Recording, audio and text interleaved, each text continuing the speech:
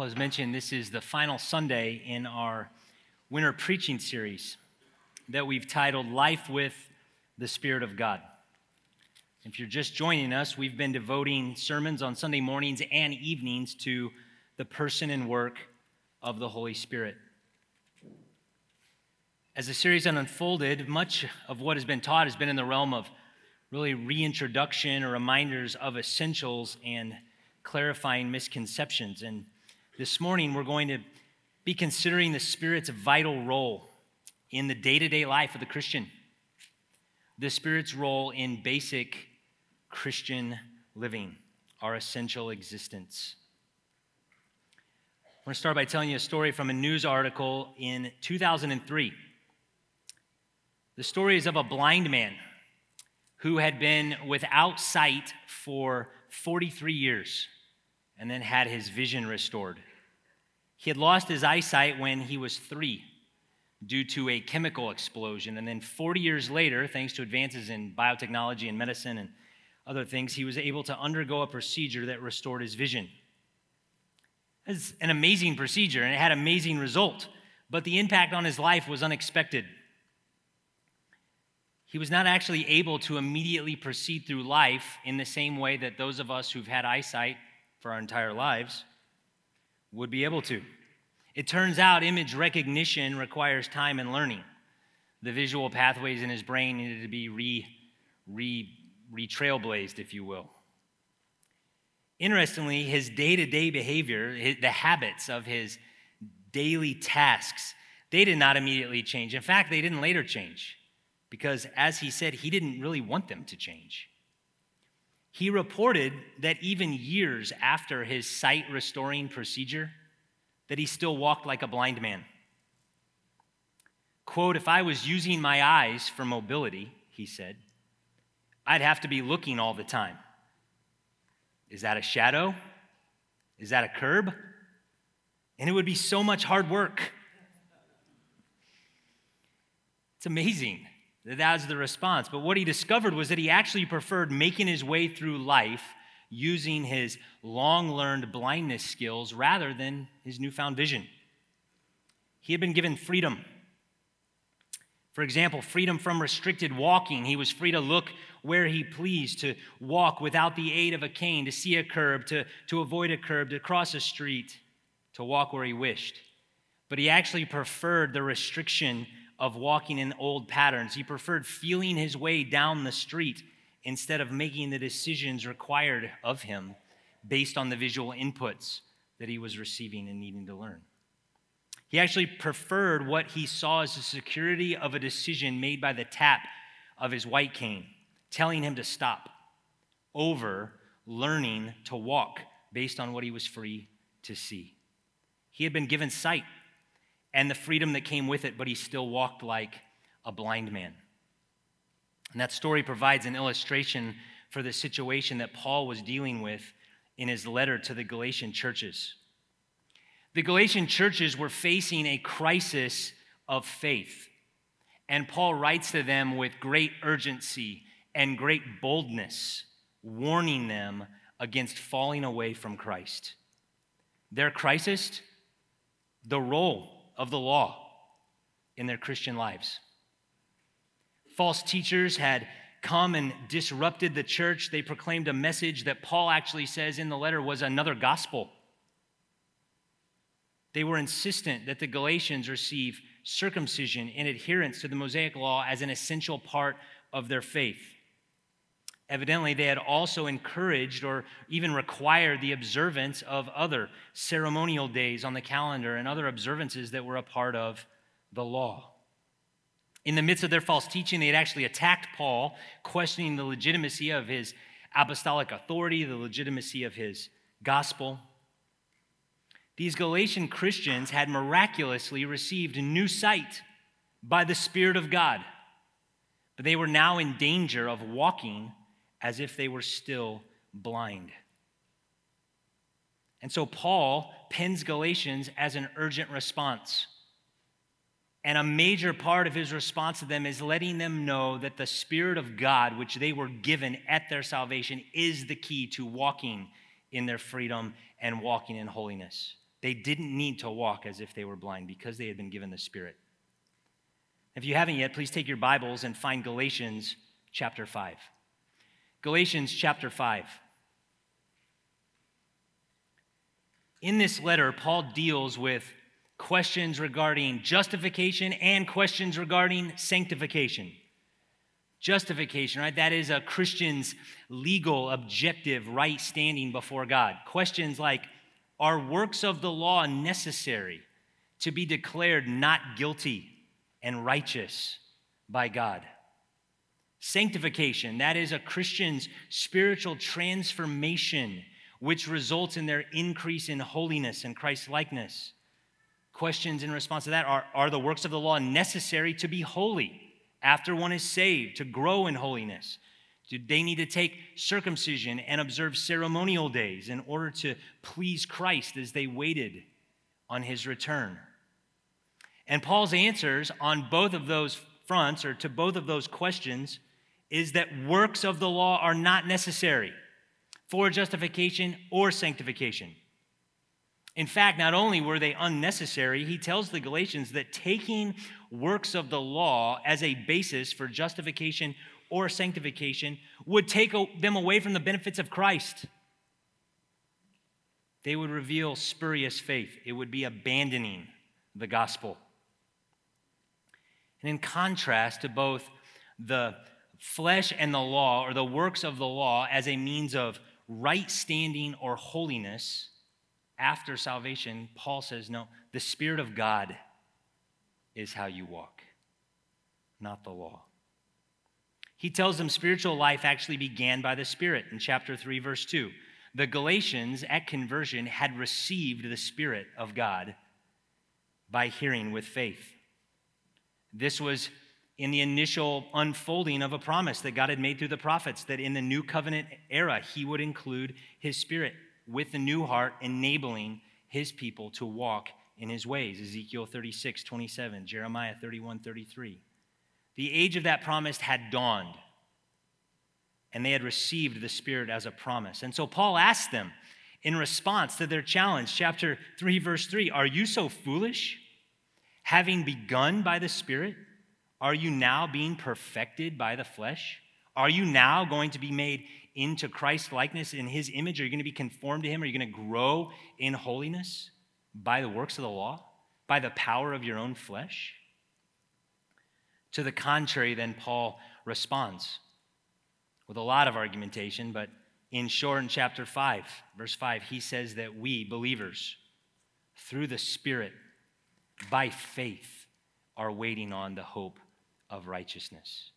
It is the Spirit of God that sustains life between conversion and eternity. Believers anticipate the final declaration of what is already true, that you're already righteous in Christ, right? Not by works of the law, but by faith, and you await that final declaration from the Lord of righteousness in eternity, empowered by the Spirit, hoping in faith, trusting him for guidance, leadership, and direction. And with that as a bit of a running start, look at chapter 5, verse 13. Paul, we may say he summarizes one of his main arguments in verse 13 when he says, for you were called to freedom. The Spirit's calling was to freedom, not bondage to the law. Paul was responding there to legalism, actual legalism, not what sometimes we incorrectly call legalism. Sometimes we like to call, Christian effort to be holy and separate from sin is legalism. That's not legalism. Legalism is literally trying to earn your righteousness by following rules, concepts, law, thinking you earn your way before the Lord. That's legalism. Paul deals with that here, and he says, you weren't called to bondage. The Spirit is giving you freedom. And that was the main danger facing the Galatian church, not simply for justification, but for sanctification. But it wasn't the only danger. In verse 13, he also turns his attention to another devastating error, and that was license or libertinism. He says, don't turn your freedom into an opportunity for the flesh. Freedom from the law in Christ was not to be an occasion for sin. That's the opposite of why they were set free. You aren't set free to justify sin. That's what he's saying. Then he goes on and says, ironically, you are actually set free from the law and the dominion of sin so that you can be enslaved to love and to the service of others. And just as a side note, you'll notice throughout the verses we're going to look at today, there's a lot of relational language, and we're not going to be able to unpack all of that. We're considering broader concept there, but it's interesting that all of this dense theological teaching about the Spirit's role in the life of a Christian comes in the midst of a church that had conflict, apparently.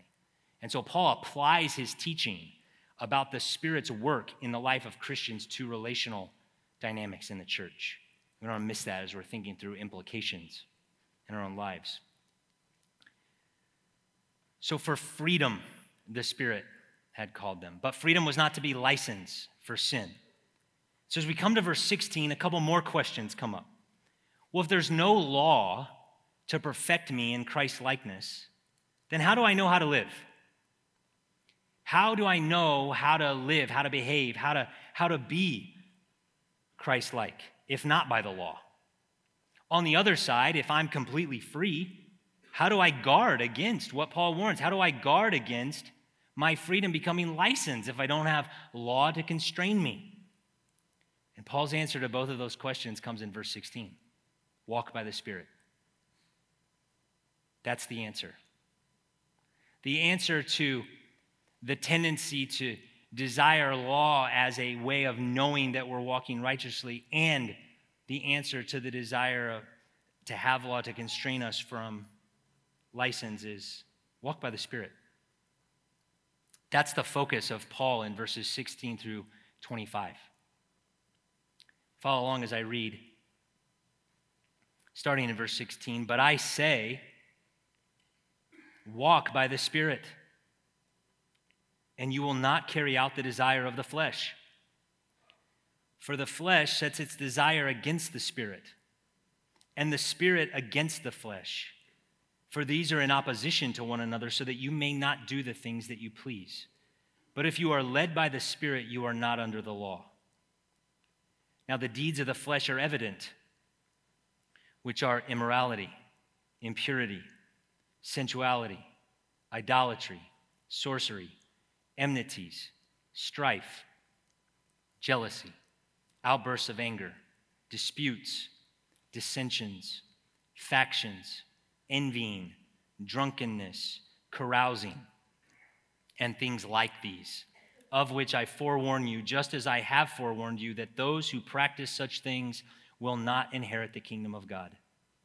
But the fruit of the Spirit is love, joy, peace, patience, kindness, goodness, faithfulness, gentleness, self-control. Against such things there is no law. Now those who belong to Christ Jesus have crucified the flesh with its passions and desires. If we live by the Spirit, let us also walk by the Spirit. In these verses, God sets before us the centrality of the Spirit in our day-to-day Christian life. They teach that the Spirit empowers us to overcome the continuing power of the flesh and enables true obedience.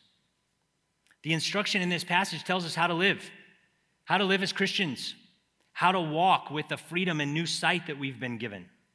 And I believe the instruction here is to really clarify foundational issues, that is our ongoing struggle with sin, and to motivate then our pursuit of holiness. We're going to organize our look at this section of Galatians around three assertions about the Spirit's enablement that motivate our pursuit of holiness. And just to let you know how good our deacons of finance in this church are, I was told by one whose name rhymes with Jordan that I actually have 6 assertions that I'm trying to get for the price of 3. So I'll let you all be the judge of that. But I think he's right. 3 assertions about the Spirit's enablement.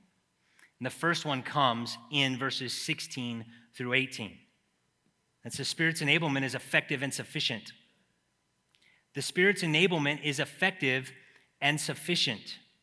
Verse 16 says, walk by the Spirit. Walk here, as you probably well know, is simply how you live.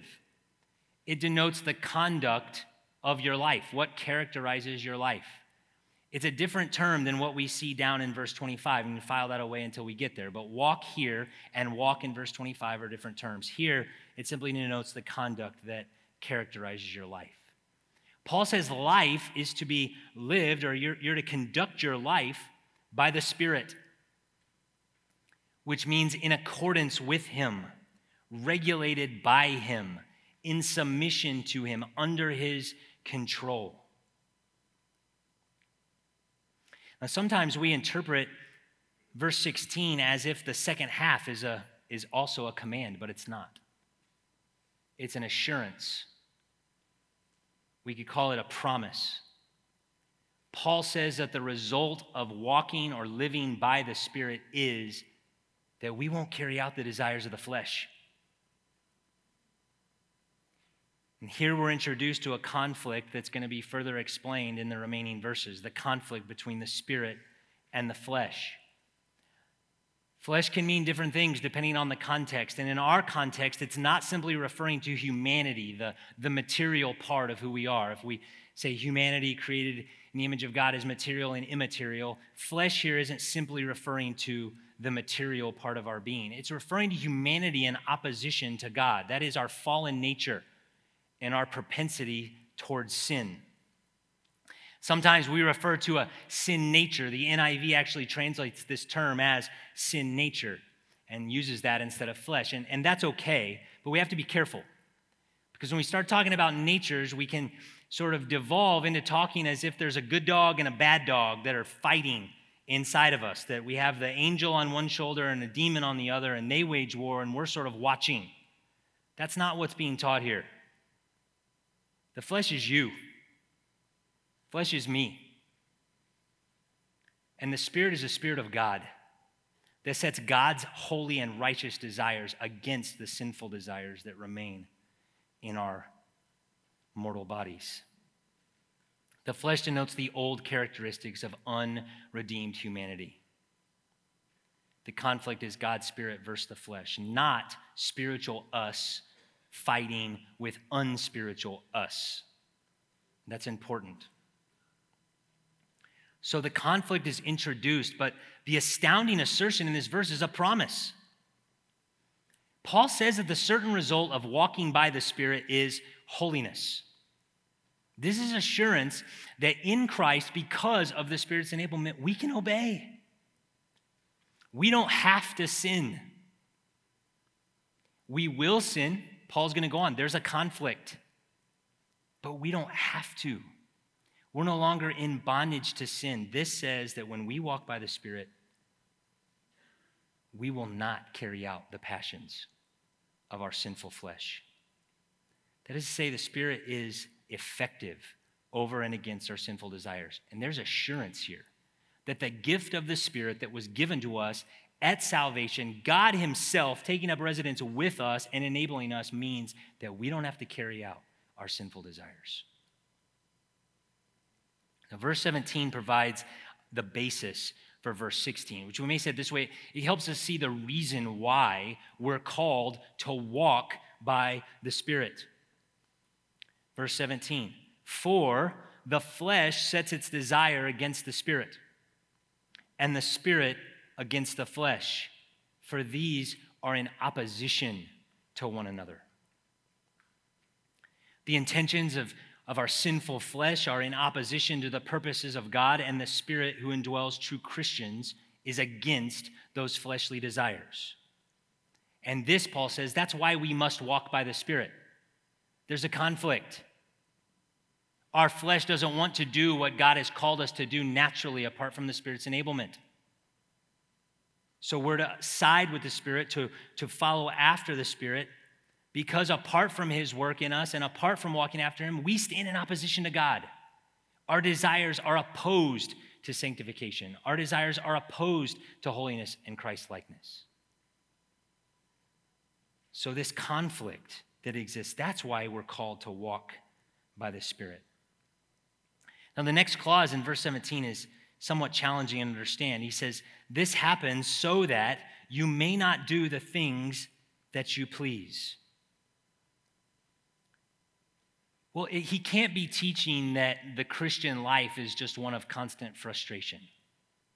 And he can't be teaching that because just above he says, if you walk by the Spirit, you won't carry out the deeds of the flesh.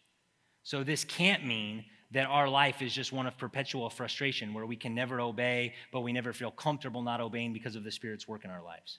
That's not what he's saying. You may experience frustration amidst the conflict, but that's not what this verse is teaching. It seems to be communicating that there's no neutrality here, that because of the conflict, you're not going to do what you want. The Spirit's against the flesh against the Spirit. There's only two sides here. There's a push and a pull. There's a Godward push, there's a fleshly pull, and vice versa. The point here is that we're involved in a war between our flesh and the Spirit of God. And Paul in verse 16 calls us to engage in the battle, engage in the warfare on the right side. Now, verse 18 then brings a contrast and in some ways reiterates what he says in verse 16. So in contrast to this conflict, he says, the Spirit is sufficient. Look at verse 18. But if you are led by the Spirit, you are not under law. Led here, directed, or influenced by. I think it's used synonymously with walk there, slightly different nuance, but the same sort of reality, under the Spirit's influence. And here it's not necessarily talking about situational leading, though we know from Pastor Adam's sermon that the Spirit does lead us situationally in terms of plans for life and other things that we may consider neutral. Here it's talking about leading in with regard to either sin or righteousness. Paul has already said that those under the Spirit's influence will not carry out the desires of the flesh, and now he says that those who are under the Spirit's influence are not under law. And throughout Galatians, Paul uses the term law polemically. He's using it to argue against the abuses of the false teachers. That's important that we know that. Paul says the law is good. There is not a flaw in God's God-given commandments that reveal his moral will and character, right? They had a purpose. As the New Testament era came, that purpose changed, and that teaching is clear in Scripture. But they're not bad in and of themselves. So what he's saying throughout Galatians, he's attacking the law as a means of justification or sanctification. That is a misuse of the law because of the sinful flesh. When he does this throughout Galatians, he talks about the superiority of being in Christ and no longer being under the condemnation that comes from the law. Chapter 3, verse 10, he says that being under law is to be under a curse. Chapter 3, verse 22, to be under law is to be under sin. Chapter 4, verse 3, to be under law is to be enslaved. And it was to those under law, it was those of us under law that needed to be redeemed by the Son of God. That Galatians 4:4 says, who came, born of a woman, born under the law to redeem those under the law. Being under the law means you're in need of redemption. And so here he says that if you are led by the Spirit, you're no longer under law. I think the point here is that this invites the Galatians and us to consider either you are led by, directed by the Spirit, living by his influence, right? Or under law, not both. The Spirit's enablement is sufficient. It's not the Spirit plus law. If you're led by him, you're not under the law. You're no longer in that category. This then teaches us that the law is not the answer to the struggle, to the conflict, to the flesh-spirit battle that's raging. The answer is still the Spirit. Yes, there's a struggle, a mighty struggle, but he's emphasizing the Spirit is sufficient. Rules cannot overcome sinful passion. They can't change the heart. They can be a guard, a protection. They can help guide, but they can't change the passions of our heart. You're not under the law as your master if you have the Spirit of God. The law can't change your heart. Being led by the Spirit means you're not under law. He's sufficient for heart change and sufficient to remove you from the condemnation that comes from the law. His influence is sufficient. So in these first 3 verses, Paul portrays this theological reality that all of us probably know by experience. There's an internal struggle, a conflict, a battle. In God's wisdom, we are not immediately glorified at conversion. That's what we want. That would be easy.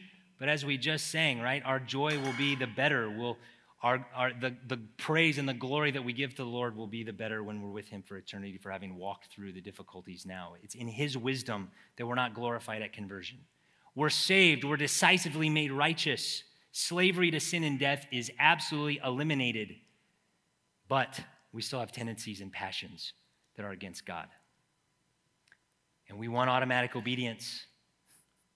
We want instant sanctification, and yet Paul tells us here to expect conflict. And if we're not listening closely and paying careful attention, we may take this as a hard saying, a discouragement, a difficult teaching devoid of comfort, but that's to miss Paul's point. He's writing to people who are looking for earthly solutions to this conflict, and it was putting them further and further away from victory. And he says, you have the Spirit of God, and that living by the Spirit is how you put to death the deeds of the flesh. Walk by the Spirit, you will not carry out the passions of the flesh. Because of the Spirit's enablement, we can walk in obedience rather than in bondage to the flesh. This is encouraging news. It's assurance that the Spirit is effective in the life of a believer and sufficient. You don't need the law. And that should motivate the pursuit of holiness. After hearing that, we may ask, but how do we know? How do we know we're walking with the Spirit? If we're not under law, how do we know that we're not carrying out the deeds of the flesh? Well, Paul's going to go on and answer that question. The works of the flesh are obvious, and the fruit of the Spirit is evident. We don't need the law to reveal to us whether we're walking the right way or not. It will be apparent. Look at verse 19. Now the deeds of the flesh are evident. Contrast, but the fruit of the Spirit is, and against those things there is no law. He's bringing us to our second assertion about the Spirit's enablement, which is the Spirit's enablement is obvious and righteous. His enablement is obvious and righteous. Now, it's tempting when we're here to get bogged down in these lists. But I believe Paul is simply trying to show that where we are in the conflict is apparent. It's obvious. It's a natural question. If we're to walk by the Spirit, to be led by the Spirit, we won't carry out the deeds of the flesh. That takes us out from under the bondage of the law. But how do we know that we're doing it? And Paul says it's obvious. It's obvious which side of the conflict you're siding with. So we're not left to wonder. The passions that are against the Spirit are obvious. We don't need another resource. Similarly, the fruit produced by the Spirit that's effectively and sufficiently guiding the life of the believer is evident. They're conspicuous. We don't have to guess. No law is needed to discern such fruit. Now, in these lists, neither list, not the works of the flesh or the fruit of the Spirit, is intended to be comprehensive. We can see that just by reading it. There are species and types of sin that are not listed here. Similarly, there are avenues of righteousness that are not listed under the fruit of the Spirit. But again, Paul's intention was not to be highly technical. Some of the language for both the sin and the fruit of the Spirit, they even overlap. They're very similar. He says things like these. So it's more than just the list. But what's the list? Briefly. Immorality. This denotes all manner of sexual sin. Impurity. It's defiling behavior, impure behavior, often paired with immorality to denote sin of a sexual nature. Sensuality, that's a lack of restraint. Flaunting sexuality. Idolatry, worship of anything that's not God. Putting anything in God's place besides him. You have pagan cultures with actual idolatry, and then you have cultures like ours where we manufacture idols that we don't actually bow to externally, but we do internally. sorcery, magic, means to control or bring about things that we want apart from God, enmities, hatred, and behaviors that display hatred toward others, strife, contention between people, jealousy, desire for attention, honor, or glory that others have that we want, outbursts of anger, this uncontrolled temper, fits of rage, disputes, selfish ambition, and rivalry, dissensions, divisions, and disrupting unity, behavior that disrupts unity, which is related then to factions, which is groups of people that sort of faction themselves from the body in order to create division, to self-identify, envying, a desire to possess what others have, drunkenness, carousing, partying, excessive eating, drinking, sexually immoral behavior was regularly a part of the culture to which Paul wrote. Now, the nature of this list is not just so-called big external sins, and without getting into all the weeds, it's important for us to note that. Paul includes sins that may be a subtle part of disharmony in the body of Christ, and he puts those alongside sexual morality and drunkenness. He's teaching us that even those subtle sins that can disrupt unity here should be seen and called out based on their origin, which is the flesh, clearly not produced from the Spirit. At the end of verse 21, he issues a warning. He says, I forewarn you just as I have forewarned you. So he's reiterating something that he had already told the Galatians when he was with them. That those who practice such things will not inherit the kingdom of God.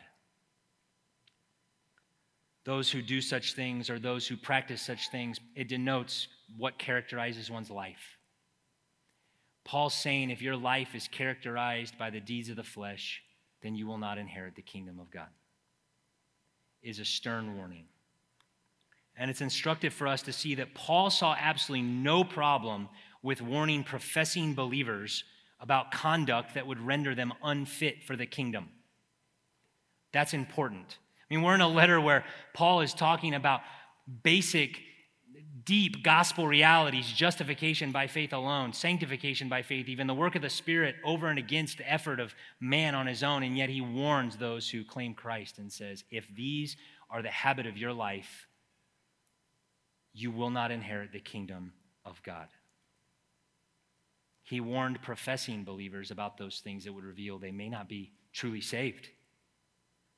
And such warnings are heard by true believers, and that's a call to assess life, to repent where necessary, because those who will inherit the kingdom of God don't allow these things to get to the point where they're an unmitigated, unhindered, unchanging, unhalting pattern. You say, why?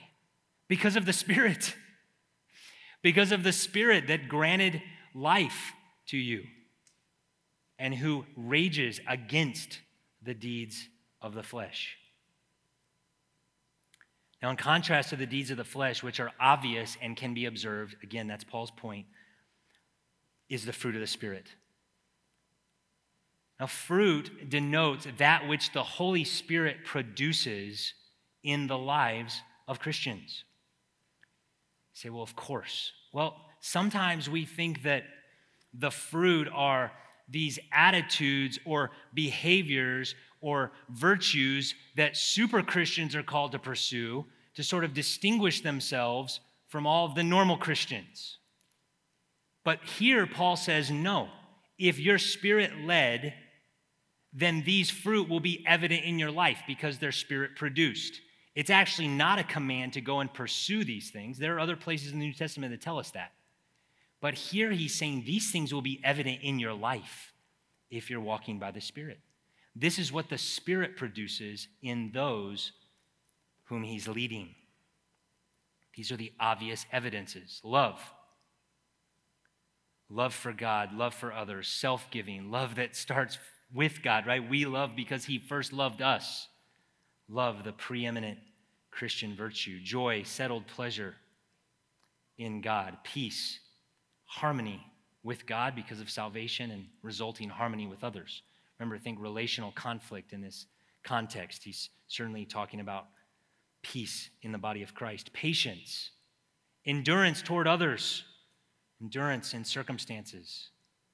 Kindness, we think graciousness, generosity toward others in recognition of the generosity and graciousness that we've received from God himself. Goodness, moral excellence. Faithfulness, being dependable, trustworthiness. Gentleness, that's Christ-like humility in response to others. Gentle, he was gentle. Self-control is self-restraint. We come to the end of verse 23, and it says something somewhat surprising. Against such things, there is no law. And it's surprising to see that here, but again, let's remember the context. Those who were harassing the church, questioning Paul, telling them they needed the law, were proclaiming the necessity of the law, specifically external observances, circumcision, festivals, and other things, as marks of righteousness. So Paul here asserts, no, the Spirit's fruit that he produces in your life, that's righteous. There's no law against these things. They're righteous. He can be trusted to produce righteous fruit in the lives of those who are walking in him.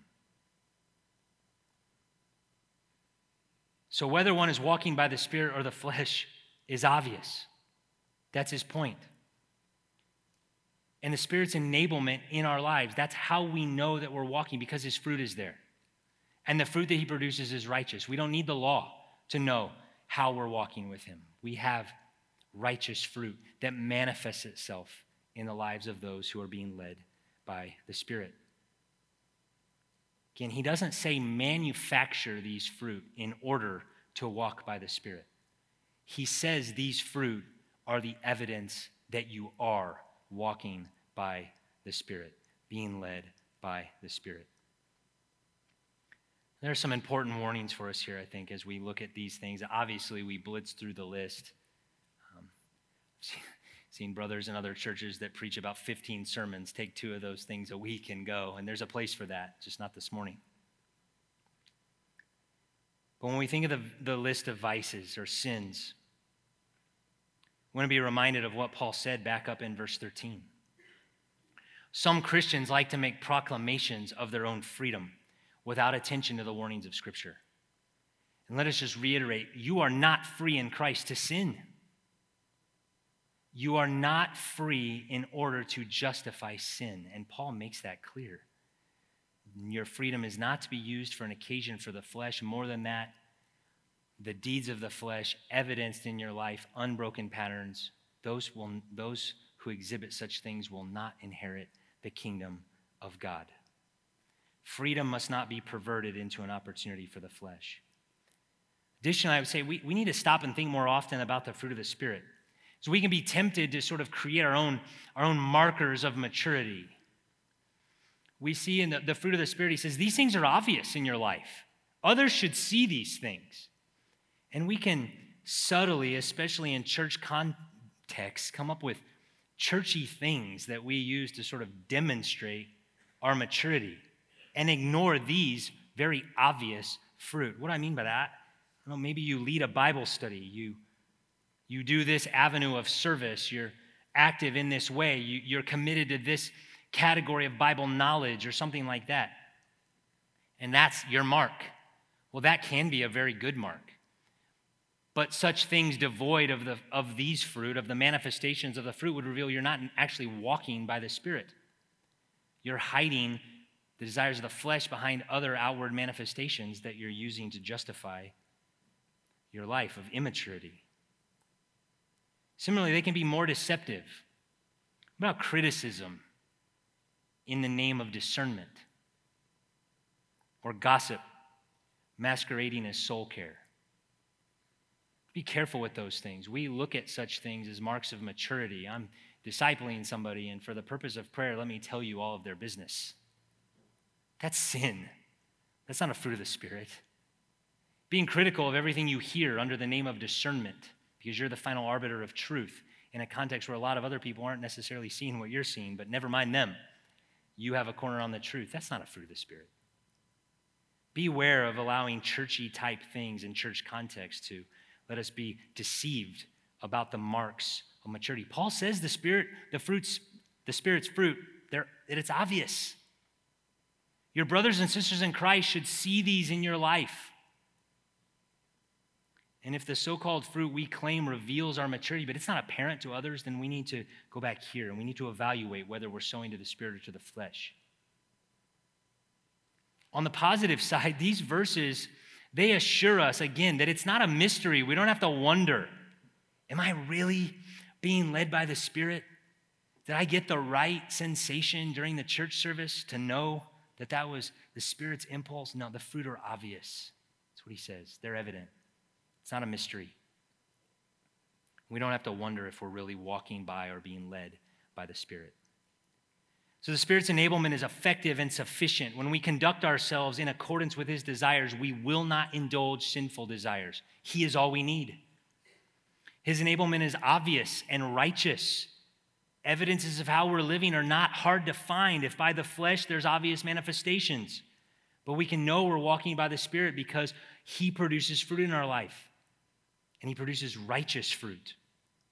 And now in verses 24 and 25, Paul reminds believers of the definitive work of grace accomplished by God at the start of the Christian life. And that then is a basis, again, for another call for Christians to follow after the Spirit as they progress through the Christian life. Listen to verse 24. Now those who belong to Christ Jesus have crucified the flesh with its passions and desires. If we live by the Spirit, let us also walk by the Spirit. And in these two verses, we find our third and final assertion about the Spirit's enablement, and that is that the Spirit's enablement is definitive and practical.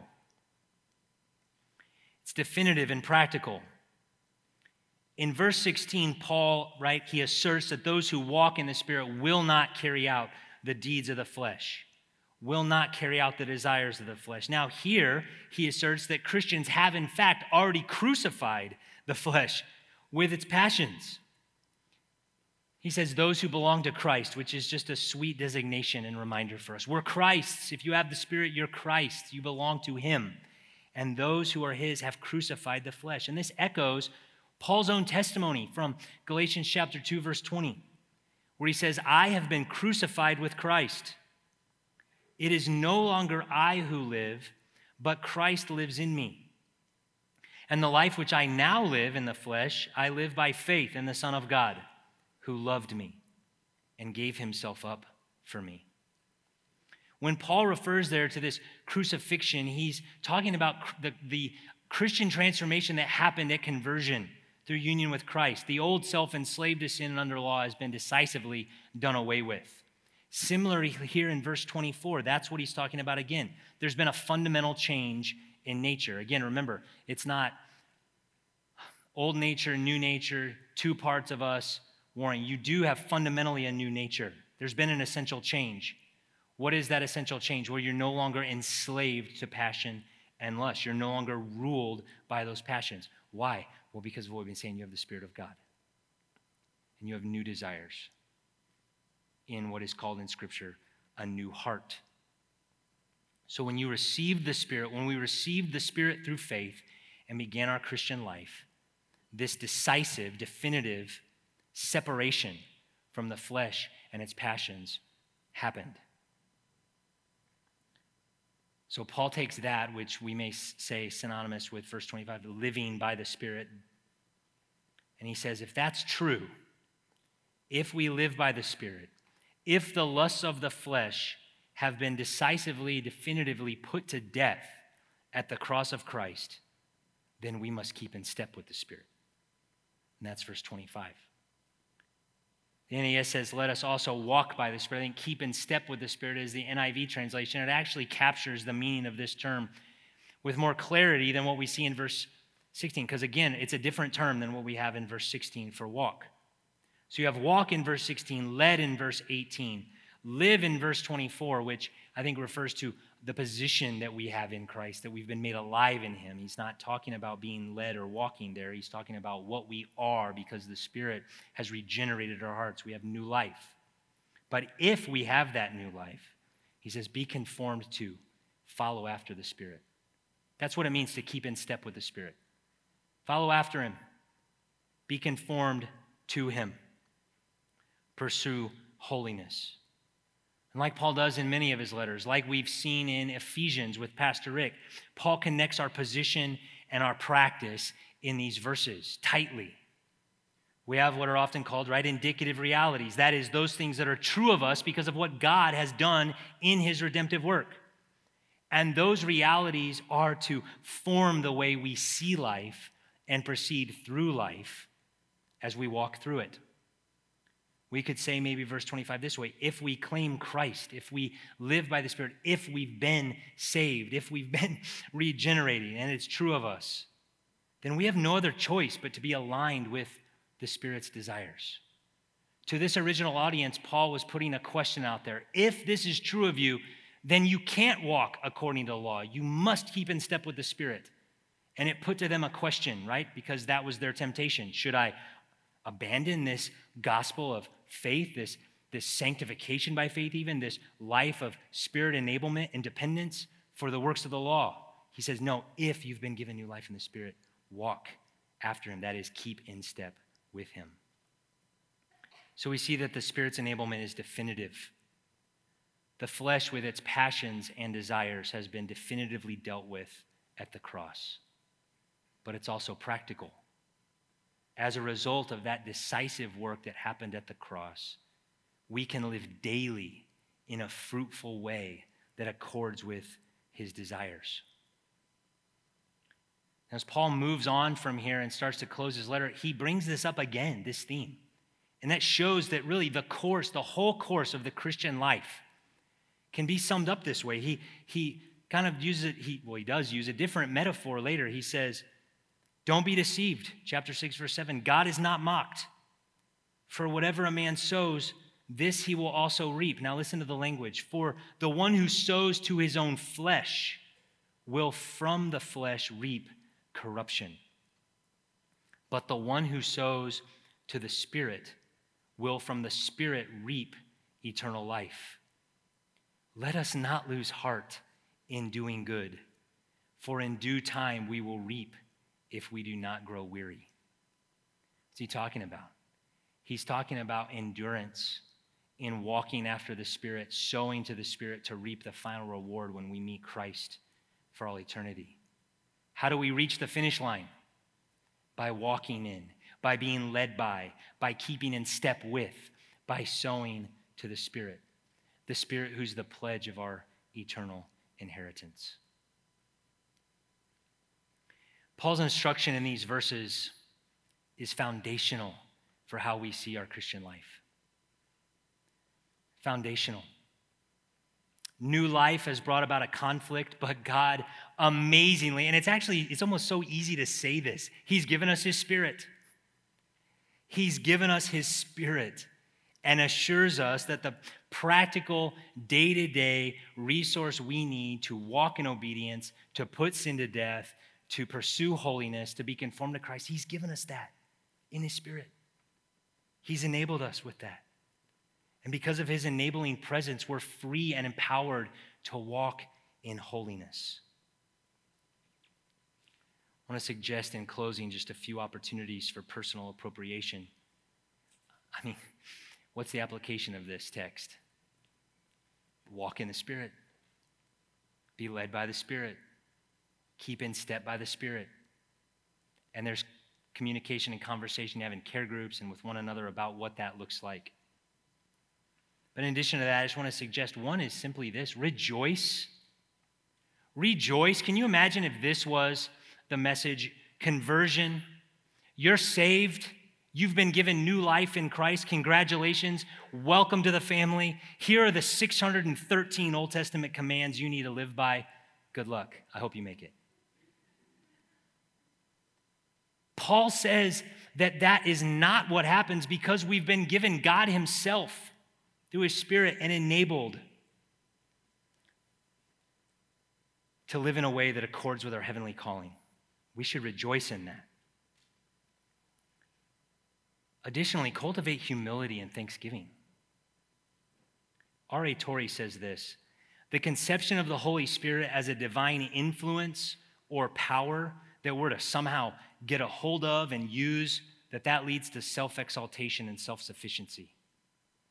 But if we once grasp the thought that the Holy Spirit is a divine person of infinite majesty, glory, and holiness and power, who in marvelous condescension has come and takes possession of our lives and makes use of them, it will put us in the dust and keep us in the dust. I can think of no thought more humbling or more overwhelming than the thought that a person of divine majesty and glory dwells with me and is ready to use even me. The text of this passage of Scripture should humble us in thanksgiving that God has given us himself as enablement for all we need to do what he's called us to do. And lastly, cultivate dependence. You are just as dependent upon grace for your sanctification as you were for your conversion. You are just as dependent upon God's work in your life, the transforming work of his Spirit in your life for obedience, as you were when you were called from death to life at conversion. And that dependence can manifest itself in many ways. Prayer, asking the Lord to do what he has said that he will do in us, seeking of counsel, and a myriad of other ways. But dependence is the disposition of those who recognize that we have the Spirit's enablement and we're called to walk after him, not to trust our own flesh.